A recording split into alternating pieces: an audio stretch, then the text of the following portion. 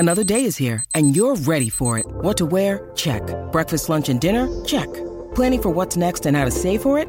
That's where Bank of America can help. For your financial to-dos, Bank of America has experts ready to help get you closer to your goals. Get started at one of our local financial centers or 24/7 in our mobile banking app. Find a location near you at bankofamerica.com/talktous. What would you like the power to do? Mobile banking requires downloading the app and is only available for select devices. Message and data rates may apply. Bank of America N.A., member FDIC. When you need mealtime inspiration, it's worth shopping Kroger, where you'll find over 30,000 mouth-watering choices that excite your inner foodie. And no matter what tasty choice you make, you'll enjoy our everyday low prices, plus extra ways to save, like digital coupons worth over $600 each week. You can also save up to $1 off per gallon at the pump with fuel points. More savings and more inspiring flavors make shopping Kroger worth it every time. Kroger, fresh for everyone. Fuel restrictions apply. This podcast episode is brought to you by Coors Light. These days, everything is go, go, go. It's nonstop hustle all the time. Work, friends, family, expect you to be on 24/7. Well, sometimes you just need to reach for a Coors Light because it's made to chill. Coors Light is cold lagered, cold filtered, and cold packaged. It's as crisp and refreshing as the Colorado Rockies. It is literally made to chill. Coors Light is the one I choose when I need to unwind. So when you want to hit reset, reach for the beer that's made to chill. Get Coors Light in the new look delivered straight to your door with Drizzly or Instacart. Celebrate responsibly. Coors Brewing Company, Golden, Colorado. What do you want to da-da-da? What do you want to da-da-da? I have no idea what to da-da-da. We could switch to Progressive da. Oh yeah? We could switch to Progressive and sa. Okay. We could sa and have to buy some za. Oh yeah, let's switch to Progressive to da and get some za with the money we saw. Yeah! Now we know we're gonna da-da-da. These days, nothing is normal and everything is weird. But you could still save big when you switch to Progressive. It might just be the most normal thing you da-da-da. Quote to da at Progressive.com. Progressive Casualty Insurance Company and Affiliates. The Madhouse Chicago Hockey Podcast is brought to you by Triple Threat Sports. For all your team outfitting needs, call Chris at 708-478-6090 and Marishka's in Crest Hill. Family owned and operated since 1933. Let's drop the puck. Welcome to the Madhouse Chicago Hockey Podcast with NBCChicago.com's James Naveau. It's not even so much me as it's Ronick. He's good. And 670 The Score's hockey guy, Jay Zawaski. You don't play this game with a big heart and a big bag of knuckles in front of the net. You don't got dinky do. Welcome into the one edition of the Madhouse Chicago Hockey Podcast Jay and I never look forward to. The last one after the postseason ends. My name is James Naveau from NBC5 Chicago. With me, as always, is the one, the only, Jay Zawaski. Jay, we've had a few days to kind of process what kind of went wrong for the Blackhawks. We've already kind of had our airing of grievances, if you want to call it that, after the Game 3 loss. A couple days after the pain of it has kind of faded away. What's kind of your mindset right now about the Blackhawks a couple of days after their season came to an end? Well, I was feeling angry about things for a couple days after, and I know you were too. And you and I are two guys who try to be level-headed, try to be as unemotional as we can. Even though we're admitted fans, we try our best to be unemotional when we are analyzing the Hawks. I was not finding the anger going away. I was not finding the meatballness going away from me. And I finally felt better when I saw Stan Bowman feeling the same way I was this weekend. Yeah. I mean, I've never seen him that way before. It was kind of cool to see that he cares so much, and he's always been the voice of reason, the voice of calm, the voice of, just sort of, nothing's a big deal. There's nothing we can't overcome. It's just, we'll make some tweaks here and there. No, he was fired up, pissed off. And I think I'm curious, and I'm wondering this from our listeners if they want to email us at madhousepod@gmail.com.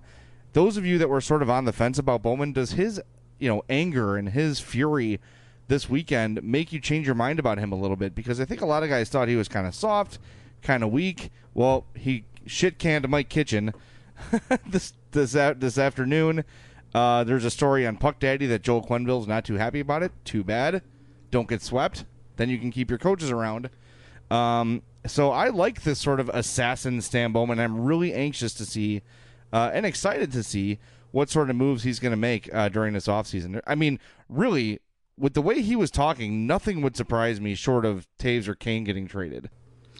Two things I wanted to mention. One, it was, I believe, Christopher Hine of the Chicago the Chicago Tribune, I believe, had the story that Joel Quenneville was irritated. I think it was his report initially. I saw it on Puck Daddy. Someone was reading it to me while I was eating.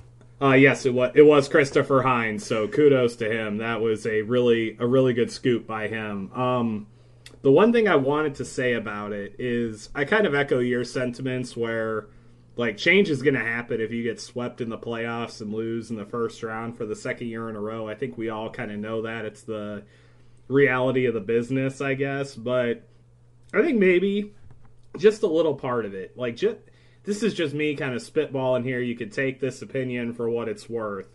I honestly think that Joel Quenneville maybe is doing a little bit of public posturing here through the media to kind of say that he has, like, his assistants back, you know, like he didn't want to, like, just take it laying down and just be like, well, he'll turn on you when the times get tough or whatever. I think there might be a little bit of gamesmanship here with Quenneville. I don't know if you would agree with that or not, but that was kind of the first initial vibe that I got when they made the decision today to relieve Kitchen of his duties.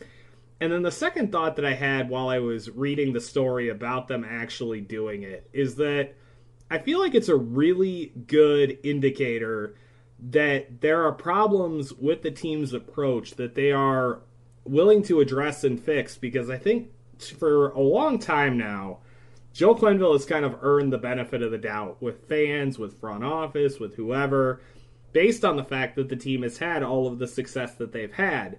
Now, the issue that I have is that the penalty kill and the defense, which Mike Kitchen is tasked with monitoring and with coaching, has been really bad the last 2 seasons. And so I feel like this was a move that in basically any organization that you would see, this is a move that you have to make because you need to improve in those areas. You have the players here that can help you in those areas. And I really do think that kind of a fresh approach, a fresh perspective, I think a penalty kill is one of those things that you can kind of coach up, that you can use technique to overcome any deficiencies maybe in skill.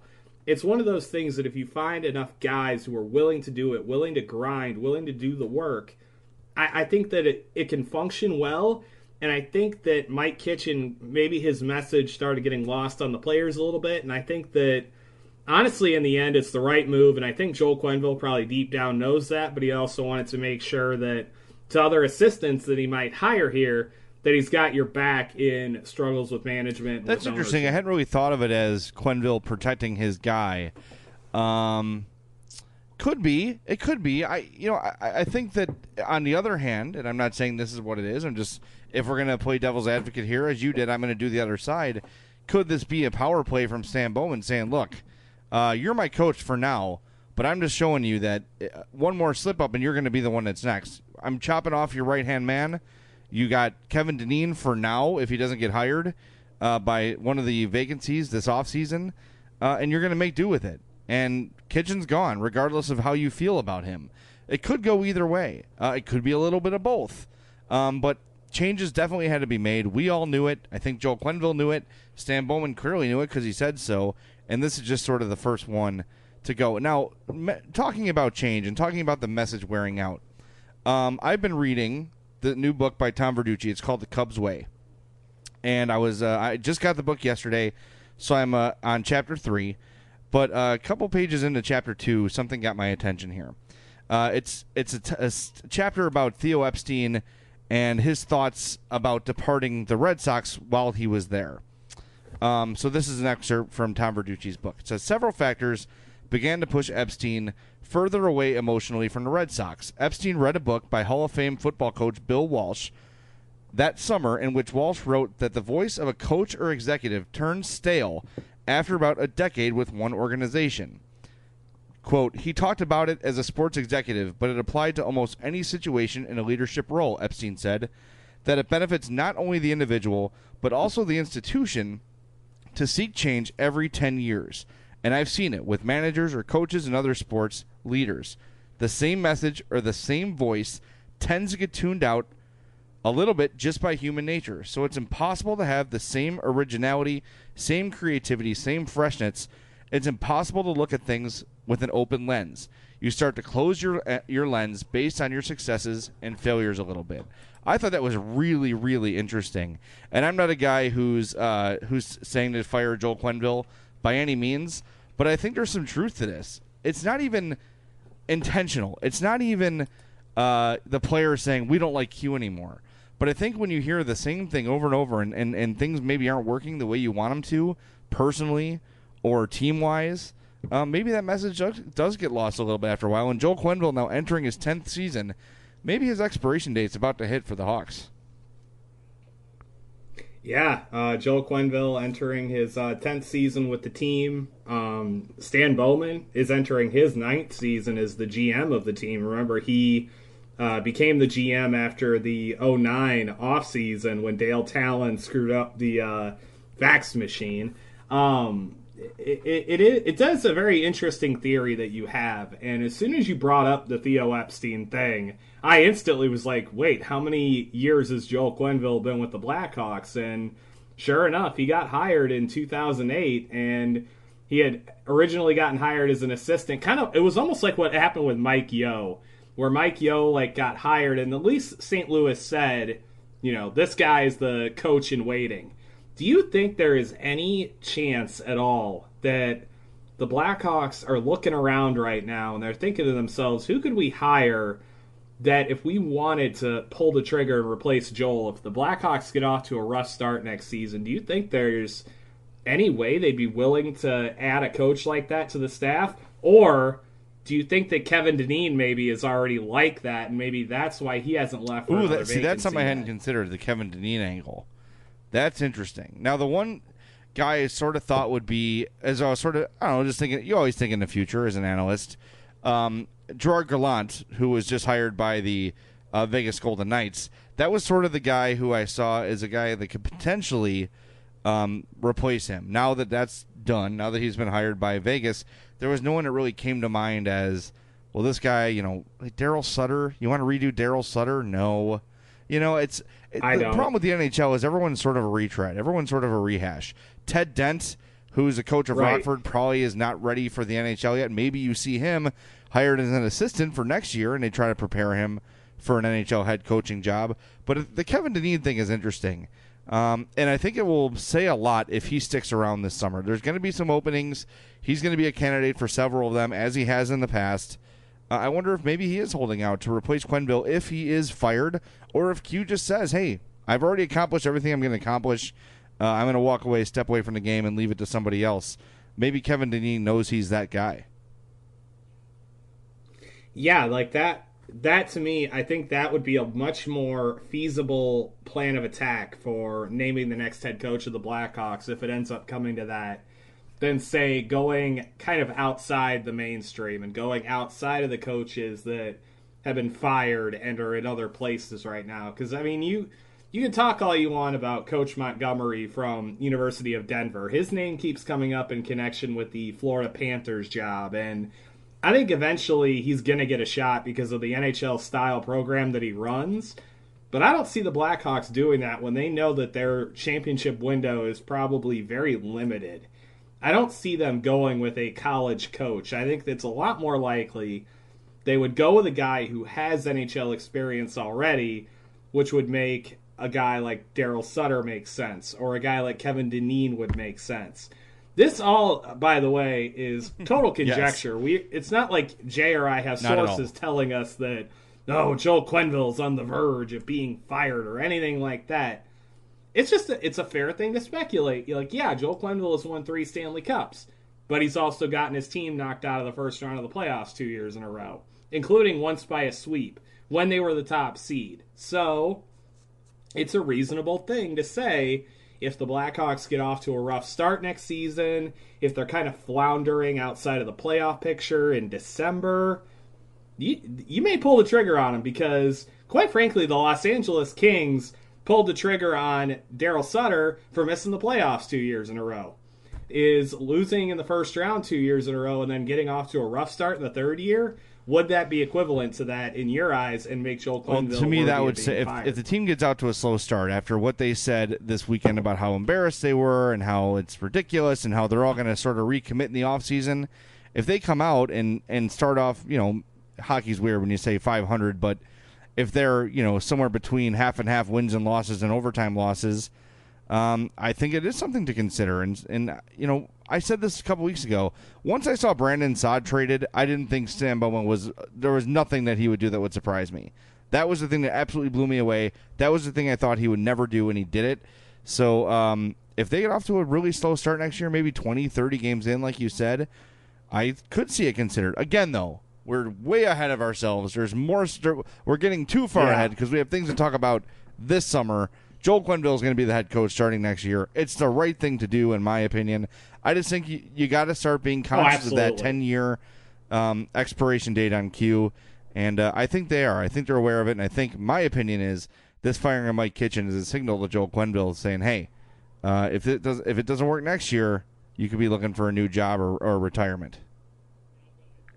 And I'll go ahead and take the stance that this is merely acknowledging the existence of a problem for the last couple of years and a step to address it and fix it, more so than message sending. So I guess you and I are kind of looking at it in different ways, but you know what? I think both of them have equal validity as far as I'm concerned. They both could be true. It all depends on what's going on behind the scenes, and it'll be interesting to see how the summer shakes out, because I think it'll tell us a lot about where exactly the Blackhawks kind of mentality is right now when it comes to the hierarchy of leadership with the team. I want to tell our listeners about our friends at Triple Threat Sports. Triple Threat Sports is the best place in the area to get your NHL jerseys lettered. But did you know, you should know if you listen to this podcast, they're also the best place to go if your team needs jerseys.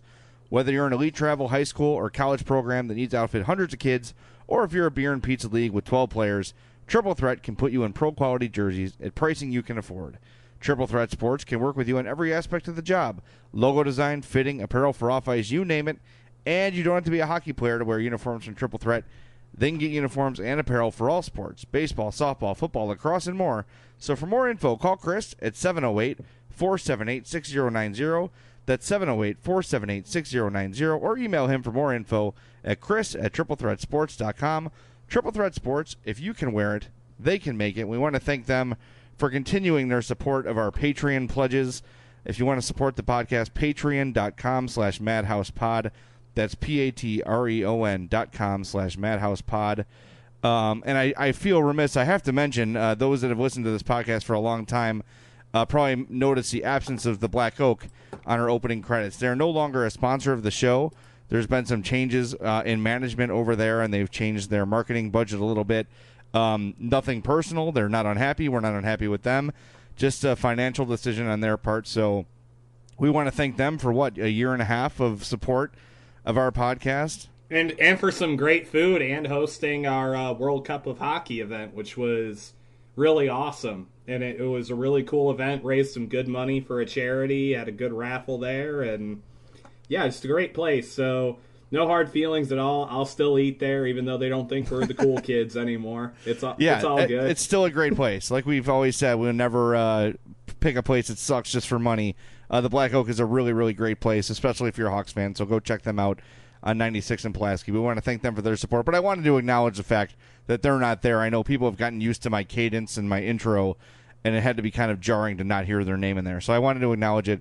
We want to thank them for their, 18 months or so of support. So we do appreciate it. But today's show, a little bit different. We haven't done emails in the last, 3 episodes, and we have a ton. Yeah, we got a ton, and I got a ton of tweets today. It's crazy. All right, so we're going to spend the rest of this show answering your emails and your tweets. And because it's the off season, and we need to keep people listening, there's a thing in radio called TSL, time spent listening. It's very important. We want you guys to not go away in the off season. So today I'm cleaning out my garage, and I see a blue Rubbermaid container, about the size of a shoebox. Like, what's in there? Open it up. Old hockey cards. So from now on, the emailer of the show gets a random hockey card from my collection. You could get Alexander Selivanov from the Tampa Bay Lightning. The 1996-97 Topps. Who could forget? Wow, he had 31 goals. Damn. Apparently, we forgot. We've got Pat Peake of the Washington Capitals. Who could forget Pat Peake? Let's see, flipping through. Oh, a Keith Primo rookie. See, that's a good one. Yeah. That's the first-round draft pick. There you go. It says, Keith is a powerful sniper who has been compared to Mario Lemieux. No. That's the scouting report. So stay tuned. If you had the best email today, you will win a hockey card from me, and some other goodies we'll send along your way as well. But hey, Jay, I have a tremendous idea. Uh-oh. That Keith Primo rookie card that you have. Yes. I have an idea for who we can give that to. If a listener can suggest a contest to get a pair of NHL draft tickets, which I purchased, if you are willing to do that, if these people are willing to come up with ideas for a contest, you will give them that Keith Primo card. That'd be my suggestion. I like that. All right, I'm putting the Keith Primo card aside in my little bin here, so don't forget about it. Okay. He'll be staring at me until we have a winner, which will probably be next week. Awesome. So, yeah, send us your emails with suggestions for a contest for someone to win a pair of NHL draft tickets, because we've got tickets to give away, and it's kind of cool. And the Blackhawks have supplied some tickets for us as well, so we're going to have a lot of draft tickets to give away. So be looking for that. We will figure out multiple ways to give them away. Don't worry. We're a creative bunch here at the Madhouse Chicago Hockey Podcast. And another thing I want to have a contest for, and this is me and you can sort of brainstorm on. When the NHL season ends, we need an intern for a week. Someone to wrap up our bracket prizes, get those all mailed out. So we're going to hire someone to be our intern for a week. We'll pay you, and we'll take you out to eat somewhere. And you could be our intern for a day. You just have to manage our mail. That's it. Yeah, that's all you have to do. That's it. And we're not going to make you pay to ship the stuff out. Right. We want to get like kind of everything like corralled and sorted. Julie DeCaro kind of offered to be our social media maven the other night when we were on her show, but we're not going to impose on Julie. We're going to force one of our listeners to do it instead. Yeah, she's busy enough. She doesn't need anything else. Exactly. She's a mom. She has she's got tons to do. So we'll shout get out to her else also for having us on. That was a blast, and it was really nice of her to do that. Definitely. So send your resumes to madhousepod@gmail.com, and we'll pick out an intern. All right, you ready to do some emails and tweets, my friend? I am ready to do both of those things. All right, let's do it. Email the guys at madhousepod@gmail.com or follow them on Twitter @madhousepod.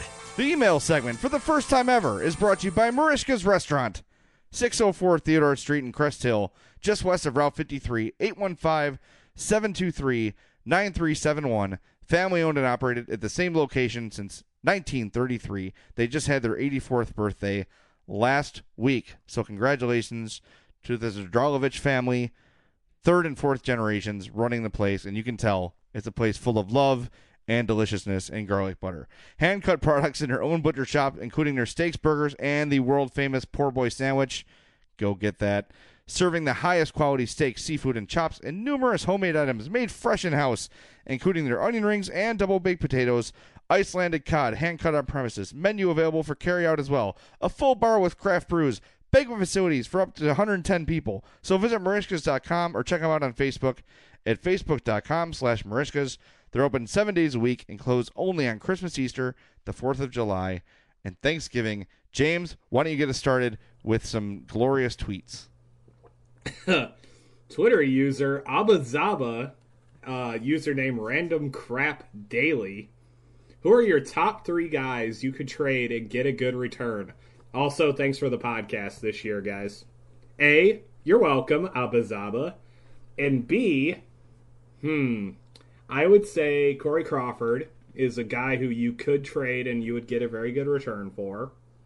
Trying to think of who else here. Artemi Panarin? Yeah, you could. Hey, are we going to limit this to strictly who is reasonable of them to trade? Guys we think they should trade? How do you want to limit this, Jay? I think it's guys that they could be willing to trade. Like, Of course you can get a pant load for Patrick Kane, but it's not going to happen. Right. I'll go with Panarin then. That's fine. Okay, Seabrook, Panarin, and I think they would trade Brent Seabrook if they could find a taker. I absolutely think that too. The only problem is I don't think they're going to find somebody who will be willing to take on all of his salary, and then it becomes an issue of how much of it do you want to eat. I guess you could always say, too, that someone like Nick Schmaltz or someone like Alex DeBrincat could be on the block if they get back a stud defenseman of equal or higher skill in their mind. Yeah. But I think that's sort of a long shot. I was surprised that Bowman said the issue was offense during the series. Obviously, they weren't scoring. Well, yeah, they only scored 3 goals. It's not a stretch to say that. Yeah, but the D was putrid, too, so a lot of things need fixing. But I think those would be the top candidates to be traded. That's my opinion. Now, my question is, do they trade whomever does not get taken in the expansion draft between Marcus Kruger and Trevor Van Riemsdyk? I would be surprised if either of them are back next year. Okay. That's just my opinion. So not based on anything. I'm just saying. That's just how I feel.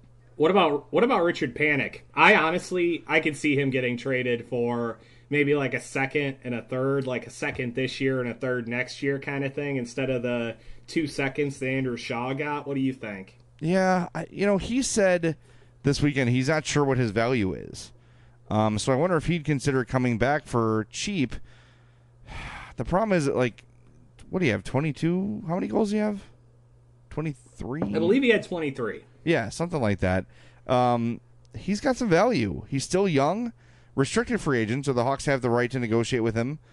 Yeah, I mean, it's going to be hard for them to bring him back at a reasonable contract. And especially with Panarin's bonus kicking in, yep, that's going to be tough for them to bring him back. So, boy, that's a tough loss. You find a guy in the scrap heap, you develop him, he turns into be a really reliable player, and once again, because of the salary cap, you're screwed and you lose him. It blows. Did you see that Brian Campbell, by the way, has basically said that he's either going to come back to the Blackhawks or he's going to retire? I wonder if they want him back. I kind of don't think they do. For $1 million? You wouldn't? I wouldn't do it. No, just to have a body out there for $1 million?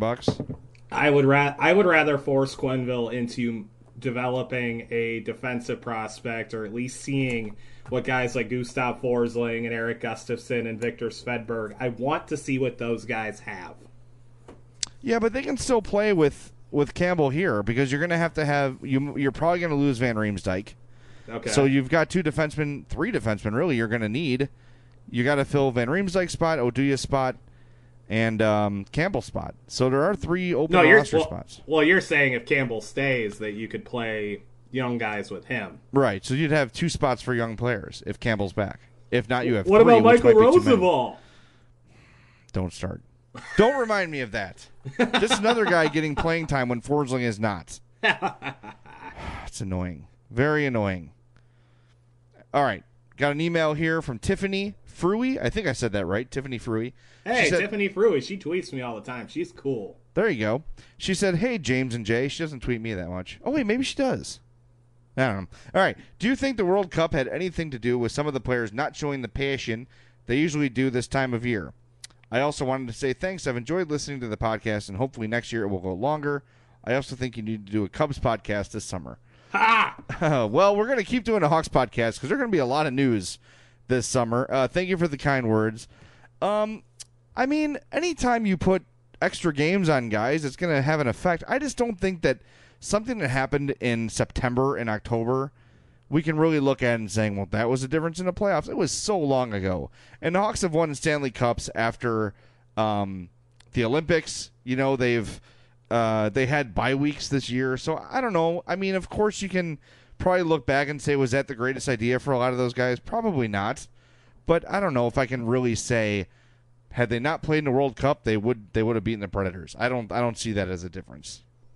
I kind of agree with you. I think that the World Cup might be reaching just a little bit too far for a reason behind the struggles. I think you're kind of on the right track if you want to mention just the sheer amount of minutes in hockey these guys, the core of this team, has played.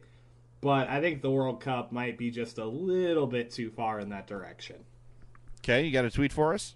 I do. It is from Nick Flossi, F-L-O-S-I. What's the official show verdict on how to pronounce that name? Nick F. Nick F! Does the back end need to be younger? Yes. If so, should front end... Thanks for the tweet. If so, should front end players or prospects be used to acquire younger talent? And he mentioned guys like Jacob Trouba as like a potential, like, basically, I would say like a target level. If you're going to trade for Jacob Trouba, you're not going to trade a veteran. See, like, this is the thing I want people to keep in mind. Teams like Colorado, teams like Winnipeg, teams that have young assets to move are not looking to get older and more expensive. They're looking for younger and less expensive so they can be more competitive for a longer time. So you're not going to give Winnipeg Brent Seabrook for Jacob Trouba. Like, that's not a realistic sort of thing to look at. If you're going to make a trade for Trouba, a guy like Panarin, a guy like Schmaltz would be someone you could talk about. I like Trouba a lot. He had kind of a down year, but he didn't start camp in time, and it was a weird season for him. He had some injuries as well. I still think he's a really good player. Listen, I'm open to pretty much anything. There's really nothing you couldn't talk me into at this point. So I'm game, man. If someone wants to give you Jacob Trouba for one of your, you have a glut of offensive talent, then by all means, go for it. Because I think the offensive talent they had, the offensive talent they have is too samey. There's a lot of guys who play the same kind of game. Schmaltz, Panarin, Anisimov, even Kane to a certain extent. They're not guys that go down the middle. They're not guys that win battles. They're perimeter players. And Pat Foley said it during Game 4. There's Artemi Panarin close to the boards as he's been most of this series. You need some guys that can sort of create offense in different ways. So, yeah, you've got all these talented offensive players, but you need some guys that look a little bit different and do some different things. So I'd be open to trading one of those guys for Trouba, but if you think you're going to trade Seabrook or someone like that for him, it's just not going to happen. Artemi Panarin for Oliver Ekman-Larsson, would you do it? Yes. I would do it in a heartbeat. Because Ekman-Larsson is immediately your second best defenseman, maybe your top defenseman at this point.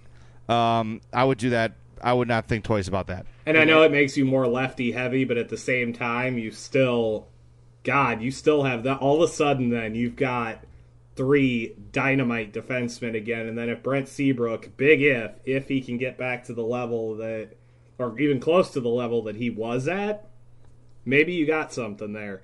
The only tricky bit with that would be that Ekman-Larsson makes about, I think, $1 million or so less than Panarin does, but it's the same term, so it would strictly be a matter of money then.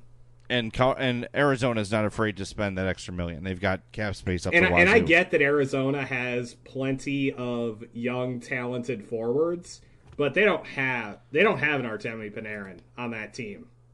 No, that's a guy. Panarin's a guy that people pay to see play. Yeah, and Arizona does not have that yet. Like except Shane Doan. I'm just imagining him with like Max Domi and Anthony Duclair and all those guys, and I'm just like, ooh, that would be fun.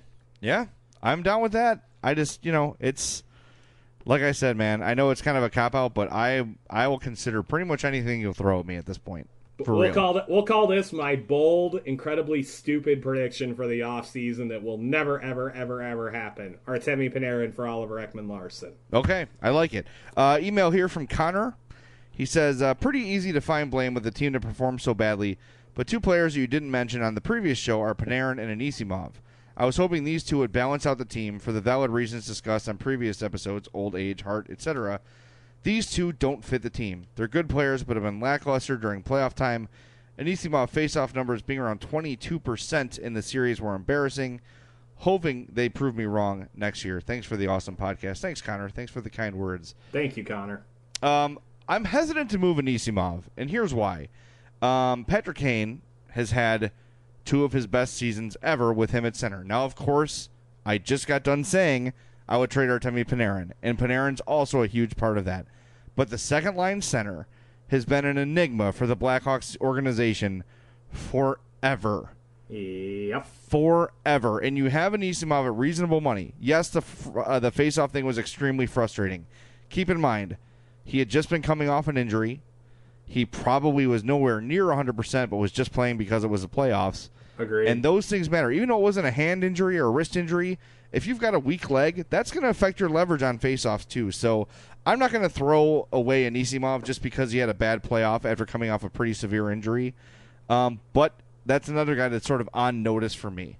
It's another guy that I've got to see something more from him when the playoffs roll around next year if I'm going to commit to him long term. Is it my turn to read a tweet? Sure. Mutt0311, a very frequent tweeter of ours. He is. What happened with the girl at the taco place? I haven't been back. I haven't been back in a while. I think I haven't been back since last time I talked about her. But just to update, if you missed it, she did again say... Actually, this time she said, I was hoping it was you. Oh, yeah. Which is stronger.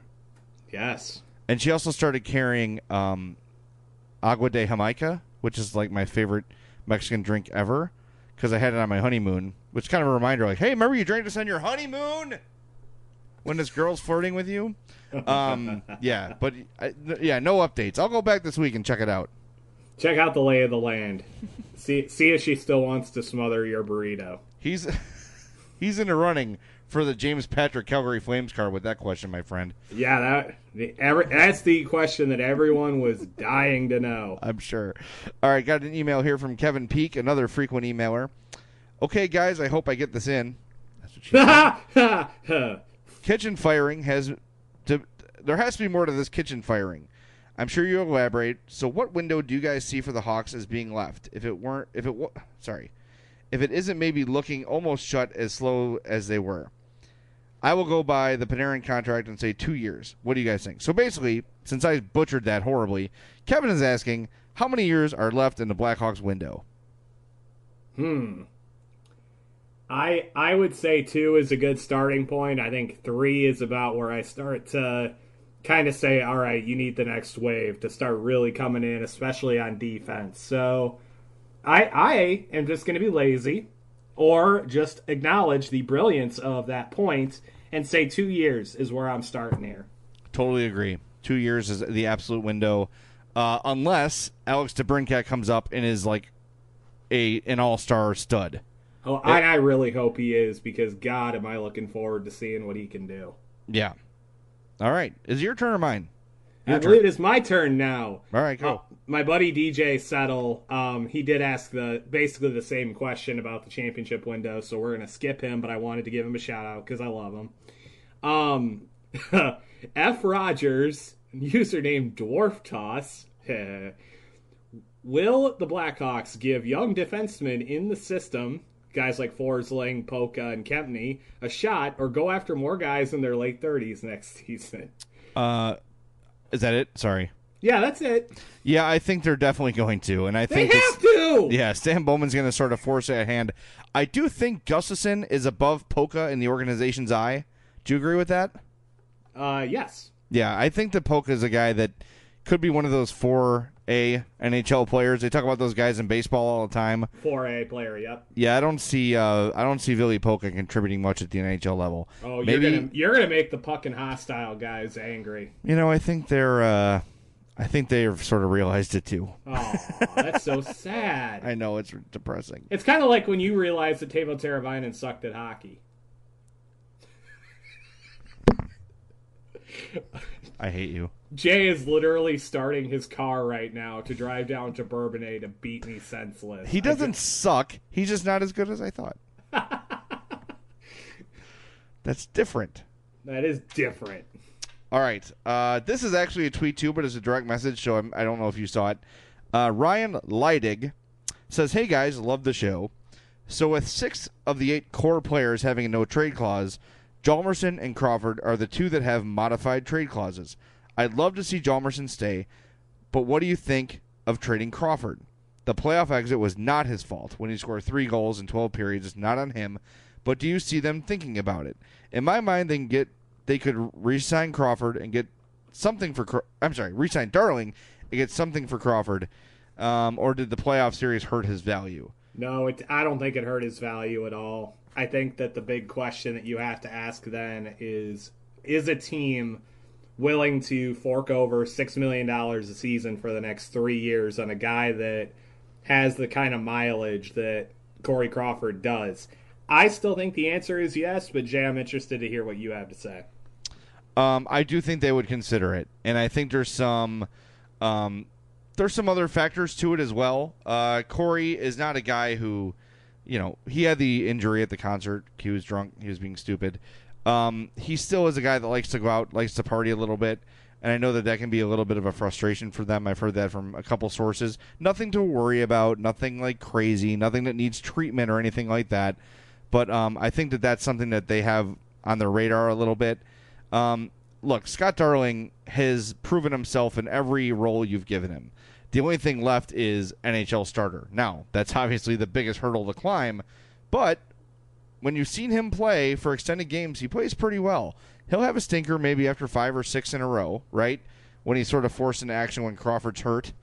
But for the most part, Scott Darling has been really, really good. Now, he's an unorthodox goalie, and that's the sort of guy you can maybe figure as he ages, and with that big frame of his, if he loses some of his reaction time, he could be a real big disaster. Right. It could turn into a problem quickly. So it's a tough consideration. I definitely think they'll think about it. I'll just go on record right now and say if Corey Crawford is not the goalie on the ice opening night of 2017, I'd be totally shocked. I agree, and there's a simple reason for that. I think the only way you can justify moving Corey Crawford is if you dramatically improve this defense and turn it back into the shot-suppressing monster that it was back in the 2010 days, you know what I mean? Where they were limiting teams to 25 shots a game and just suffocating the crap out of everybody's offense. That to me is the only way that you're going to be able to justify moving Corey Crawford at this point, because I don't feel comfortable just sticking some goalie behind that defense. I think we've seen over the last couple of years that Corey Crawford is capable of handling that pressure, and I still, even with all the success that he's had, I can't say definitively that Scott Darling can handle that. I think he's more than some goalie. You just called him some goalie. I think he's more than that. But you get my point though. The point is that you have to have probably a top 10 goalie to deal with this defense the way it's constructed right now. Well, and also if your window is 2 years, then you're going to want to give yourself the best chance to win. And I don't think there's any doubt for the next 2 years that Crawford gives you a better chance to win in Darling full-time. I completely agree. And like I said, if they dramatically improve the defense, in that case then, maybe I could see it. Okay, fair enough. Next. Darth Blackhawk. Oh, God, that's scary. Outside of a couple Shaw-type players to crash the net and fly around the ice, do the Hawks really need that much change? Truthfully, probably not. This is a tricky question, man. I think they need different kind of players. I mentioned a few minutes ago, samey. A lot of the same kind of player. They need some guys, and maybe John Hayden is this guy, right? Maybe he's the power forward with some skill that Brian Bickle was, that Dustin Byfuglien was, that Andrew Shaw was. I wouldn't put it past him to have that sort of ability with a full season, a full NHL training camp under his belt. I could see him. From what I saw, he looked like he belonged. The couple goals he scored were really nice. You could tell there was some legit skill there. Maybe Hayden's the guy, but I don't know. It's tough to, when they have no money to spend in free agency, it's hard to really speculate who it could be. But I would like to see them add 2 physical type, power forward type scorers. They don't have to be 30 goal scorers, 40 goal scorers, but they need someone who's going to go up in front of the net and take a beating. They just don't have it. They don't have it right now. I always point this out when somebody brings up big power forward. The Blackhawks drafted Kyle Beach with the 11th overall pick in 2008. 2 defensemen that were taken after him in that first round, Erik Karlsson and John Carlson. That could have solved some issues if they had managed to snag one of those guys. You can do that with every team and every GM ever. I just think that Erik Karlsson, it's close enough to the pick where I think it's justified to bring it up. It was only 4 picks later. It's worth bringing up, but I think it's, and that was a Dale Talon pick. But he's got among men. Kyle Beach, man, what the heck? How about Akeem Alou? Was he a first round pick? I don't think so. I don't think he was either. I only pointed out because Kyle Beach was the 11th pick in the draft. So yeah, All right, you're right. Email here from Michael Lev, a.k.a. Jocelyn Thibault. I was making fun of him for sending us an email, and I was threatening to read his first, and I didn't do it because we're not reading the email. So, sorry, Michael Lev. We finally got to your email. Wow. He also asked about Crawford, but since we already answered that, wants to know our picks for the second round. Now to try to remember what I picked last night. I picked Nashville. I picked Anaheim. I picked the Rangers, and I picked the Capitals. Okay. I have Nashville, Edmonton, Rangers, Penguins. Okay. So we're the same on two of them and different on two of them. You want to make a wager on that Anaheim Edmonton series or that Washington Pittsburgh series? Nah. I don't really feel like it either. But I'll tell you what. Ooh. I will make a wager on this. If one of us gets both of those right, and the other one gets both of them wrong, the loser has to pay for a round of golf at Shamrock this summer. Sure, yeah, that sounds good. Yeah, I think I'll go with that. That sounds fair, and then we can go to B-Dubs and celebrate afterward. The world's best B-Dubs. I'm in. Agreed. Got a tweet there, Pally? I do have one. I have one more, and it's kind of along the lines of what we've already talked about with Corey Crawford. But specifically, Go Blackhawks, Let's Go Hawks 8819 wants to know, what would the return look like? He's thinking nothing less than a young top 4 right-handed defenseman. This for who? I'm sorry. Corey Crawford. I think if you're trading Crawford, you're trading him for picks. And you cap really space. think so? I think you're getting $6 million of cap space. And you can go sign a forward defenseman for $3 million and use the other 3 to fill out your roster a little bit. Sign Brent Burns to a $2 million deal. Oh, wait, he already signed. Sure, yeah, that's going to work. That's okay. I almost said the other day that Michael Roosevelt might play, forgetting that he had broken his face. So I'm just on a roll right now. That happens. It's been a long season, man, and a shitty end to it. All right, got an email here from Andrew Herbs. He says, how much of this decline is because Brandon Saad and Hossa are no longer forces on his team? It seems to me that their impact may have been underappreciated at the time. The next question is then, if so, is it possible to get that level of top-line talent back, given their precarious salary cap situation? Thanks, Andrew. As always, not without a trade. They're not going to be able to bring back someone like Saad, unless they can free up the money to bring back a guy like Saad. Trade Artemi Panarin for him. I would do it. I know you would do it. I wouldn't. You wouldn't trade Panarin for Saad? Not for 4 more years of his contract? No way, man. Well, what's the difference in the contract? What does Saad make, 6? I think Saad makes 6, but it's the term, man, and you're but Brandon Saad's what, like 15 years old? It doesn't matter. You've got Duncan Keith under contract for another 6 years. You've got Marian Hossa under contract for 4 more years. You're gonna need that money at some point. I think in 4 years, Brandon Saad has $6 million as a deal. I don't think that makes the team demonstrably better to trade Artemi Panarin for Brandon Saad. It gives them similar numbers scored in a different way. And I think when the playoffs come, a guy like Brandon Saad is more valuable than Artemi Panarin. I don't agree with that. I think that Artemi Panarin he looked decent enough to me last postseason. Everybody on the team looked like absolute crap this postseason, so I'm not going to read too much into the numbers from this year. So I don't look at Artemi Panarin and go, well, that's kind of a lost cause at this point. I don't think it is either, but we're talking about Brandon Saad, who's an all-star player.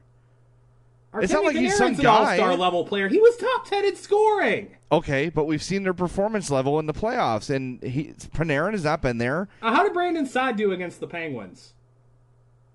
I wasn't tracking his stats this year. Yeah, that's because he basically did nothing to help them avoid getting eliminated in 5 games. I don't know, man. I just think you're going to get more from a guy like Saad when the playoffs come. He's got a proven track record. And if he's back with Taves, that also rejuvenates that top line. It's a no-brainer to me. And again, I don't want this to be me begging on Panarin, because it's not how I feel. I like Panarin. I do. I just think for the money he's being paid, and I've been talking about this for, 5 months now. With the money he's being paid, you've got to consider, can he score in a different way? Can he contribute in the playoffs? And so far, you're 0 for 2 on those questions. Brandon Saad had 1 goal against the Penguins in 5 games. How many did Panarin have? 0. Okay, how many shots on goal did How Panarin have? many goals did Patrick Kane score in that series? 1. How many did Jonathan Toews score in that series? 1. Just saying. It's not like there was some guy who was Kane scoring at will Kane against and the Predators. Toews have Conn Smythe trophies. Yeah? They've proven it in the playoffs before. I've not seen anything. Artemi Panarin has been on 2 not as good teams as the ones that won Stanley Cups with the Blackhawks. We've been talking about that all season. He's played 11 playoff games, and I don't recall one, aside from he had a little burst up the middle where he shot the puck wide in Game 4. That was the only time I noticed him in the entire series. Brandon Saad had 10 shots on goal the entire series against Pittsburgh. How many did Panarin have? That's a Jonathan Toews level production of just not being very good. How many shots did Panarin have in the 4 games against the Predators? I'm looking it up right now. Statman. I would almost guarantee you it's going to be more than 10. Do you have that many one-timer attempts? That was a diss, and I liked it. I don't remember that. He had 11! I win! Yeah, great. You win. Why don't you check out the heat map and see where those shots came from? Guess what? Panarin also had an assist, so he only had 2 fewer points than Brandon Saad, and he was better at plus-minus, which I know means nothing. Don't assail me. I'm just joking with that. Only 2 fewer points in 4 games. Okay. Hey, Saad played 2 more games, okay? Okay, you win. I'll let you win, I guess, but...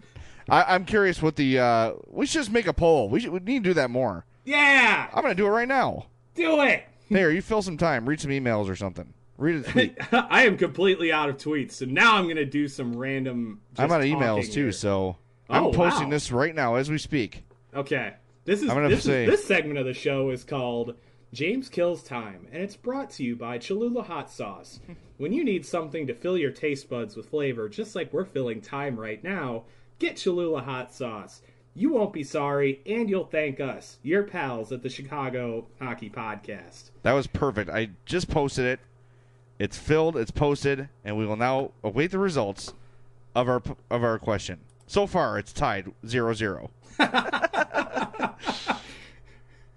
Yeah. No, I mean, look, I want to be clear. I want to be clear here. We're all pissed off. We're all annoyed about how this series went.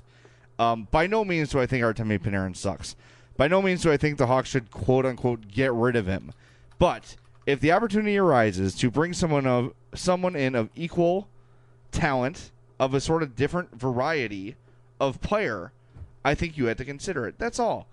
Like I've said all podcast long, the Hawks have too many of the same guy. They need someone to provide a different look. I hope it's John Hayden. I hope they find someone else to do it too.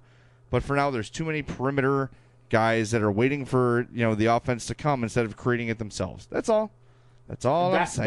That I can agree with. I can agree with that. I'm not too egotistical to not concede something like that, because I definitely think that's true. Michael Lev is the first one to respond. He says, Saad, I feel like he, 1, made Toews better player, and Kane is okay on his own with others, and 2, I think Saad could do more on his own. The votes are 50-50 right now. That's not shocking to me. No, so check out at Madhouse Pod on Twitter, obviously, to follow along with these poll results, and we'll update it next week. All right, do we have a winner of the hockey card? Have you chosen? Who had the finest question of the day? Ooh, that's tough, man. There were some really good ones. They were good. I think I liked the question setting the championship window at 2 years, because I think that absolutely nailed it for me. Like that's such a good time frame. It's so accurate. All right, so that was Kevin Peak. That was the email I butchered, where he basically was saying how long is the Hawks window. So Kevin Peak, I'm going to reach into my bag of hockey cards here. Hang on, I'm going to shuffle through. I'm going to pull one out with my eyes closed, so to speak. Kevin Peak is the winner. Oh, my God. What did Kevin Peak get? Of a 1996 Brant Myers card. Yes! You may remember Brant Myers' 1994-95 season with the Tampa Bay Lightning, where he scored 15 goals. I'm sorry. He played 15 games.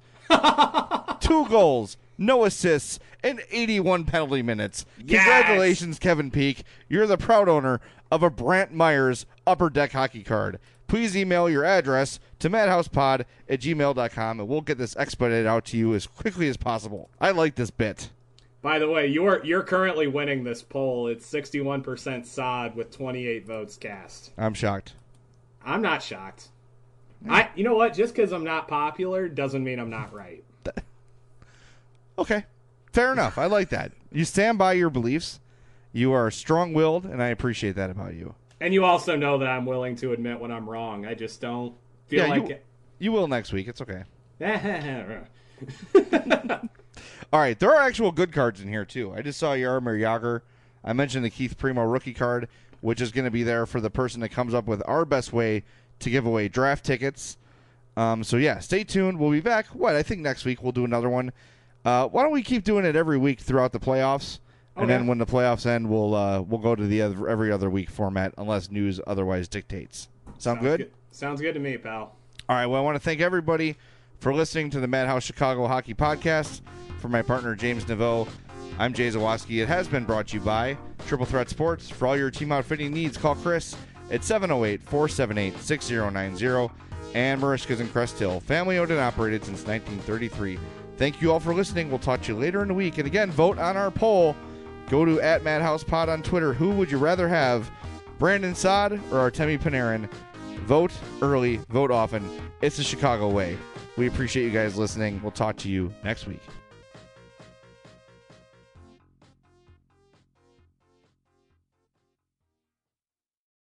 If you look around, you'll see the world can be pretty smart. Okay, very smart. At Capella University, we think education should be smart too. That's why we're reshaping online learning with our FlexPath format. You can set your own deadlines, take classes at your own pace, even leverage your previous experience to move faster. So when it comes to earning your bachelor's degree, you know what kind of choice to make. A smart one. Visit capella.edu to learn more. Capella University. Don't just learn smarter.